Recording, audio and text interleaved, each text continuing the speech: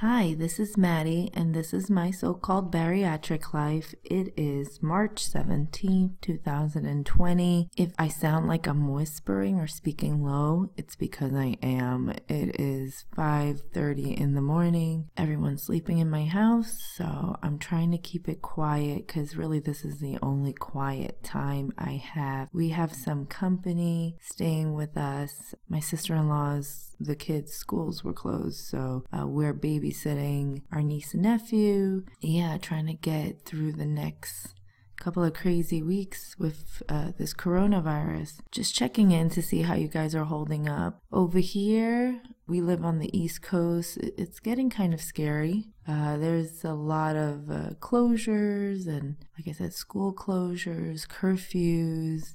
It feels like something out of like Handmaid's Tale or one of those crazy apocalyptic movies or shows. Like I just watched Contagion the other day and I'm like, oh my God, this is literally happening now. We'll just have to wait and ride this out and see how we fare after it's all said and done. But yeah, a lot of places have been closed. My particular job hasn't closed yet, but they're looking to get us access to work remotely. So that's on the horizon. In the meantime, I guess we just go out into the world and hope we don't get sick. But it's a very stressful time. So I noticed that over the weekend where we were self-quarantining, that I found myself gravitating to food and grazing a lot more than I normally do. I'm glad I had a little bit of self-awareness to catch that I myself doing it. But by that point, I had eaten a bunch of food, a bunch of junk, chocolate, ice cream, potato chips. Don't tell me why I have all this crap in my house. My husband, you could thank him for that. Yeah, I kept going for the junk food. And I know it has a lot to do with just the stressors of being home, of being kind of bored because there's really nothing you can do. Everything's closed down or closing down. And as a way of coping with this whole mess, I'm a little nervous with my tendency to emotionally eat and eat when I'm stressed during this time. Right now, like I said, there is still a bit of routine for me because the office is open, so I can still get up and go to work and like I have my routine there. But even there, I find myself gravitating towards foods to kind of like cope with the stress. I work in the financial services industry, so this is a really stressful time for us. The market's crashing and there's really not much we can do except service our clients, try to talk them off the ledge. Yeah, it's just a lot of anxiety building stuff. So I've been dealing with that. Remember that Iceland trip that I was telling you guys about? Now that's like up in the air. I mean, it's not until early May, but you know, there's a travel ban up until mid-April, so who knows if that gets extended or not. So just a lot of stuff. It's like, are we going to lose all that money and not be able to go? You know, I didn't get travel insurance. I never get travel insurance, but even if I did, like, I don't know that travel insurance can help during a pandemic. So I don't know what the future holds, so I am just taking it a day at a time and hoping you guys are too. One thing that I wanted to go into, because I don't just want to tell you my problems or tell you what I've been dealing with and not try to give solutions to. So with regards to emotional eating, I do have some pointers to help, especially if you're going to be working from home, because that's my fear in the weeks to come. If we're required to work from home, at least at work, I kind of have a mental schedule and okay, this is breakfast time, this is lunch time, this is coffee time. At home,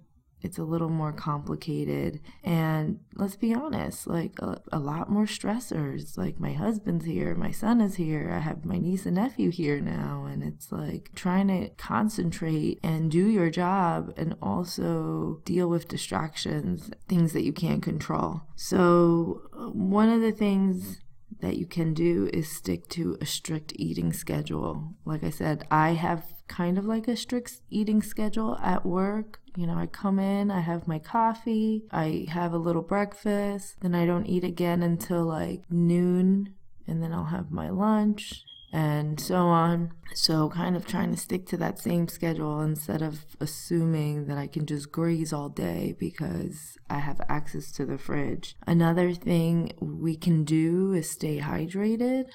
As long as our stomachs are full, some of those stress eating cues are those triggers, will subside.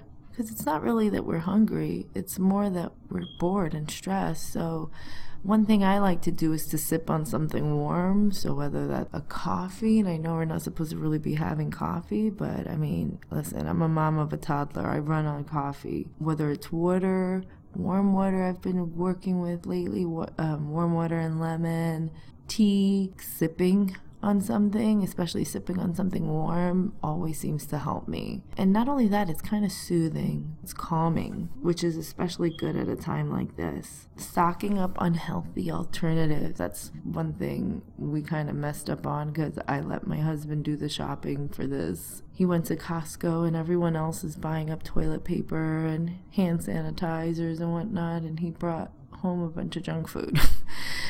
Crazy. Don't send your husband to shop for a pandemic. So yeah, we have all this junk food that we don't normally have. So junk food on top of like stress eating is a bad combination. So I'm just gonna have to be much, much more careful about my eating choices, especially if I'm feeling overwhelmed. But normally when we don't have a pandemic going on, and we usually keep healthy fruits, grapes. I like grapes. I know they're high on sugar, but I particularly prefer them to popping chocolates. So fruits, apples, oranges, tangerines, we love them all. Veggies, just try to stock up on the healthy stuff. And the last thing, meal prep, have healthy options at hand when you have the kids at home.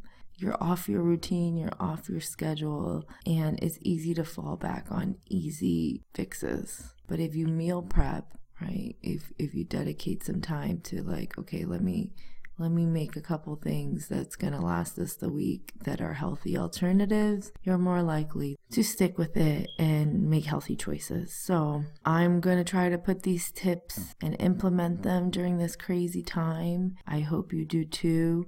And then outside of stress eating, I am trying to practice social distancing, but I am taking the opportunity to kind of take advantage of the fact that there's not a lot of people out and about, and I've been going to the park. I'm actually recording this early because I'm meeting my sister at 6 a.m.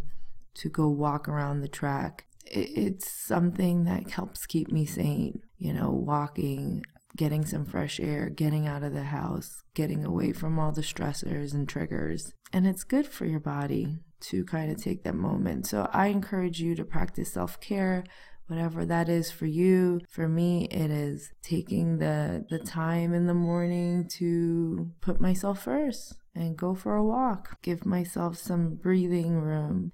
So that is it. Oh, and actually, before I go, let me give you some stats. So today I weighed in at 173.6. And at this point, I'm not even really weighing myself often. So that came as a surprise to me because I feel like I've been making a lot of bad choices when it comes to food lately. And as I mentioned before, my appetite is increasing. So when I saw those numbers on the scale, I was just kind of like, whoa, okay, so I'm still losing. Yeah, let's continue to keep it all together and make it through this next couple of weeks. Talk soon. Bye.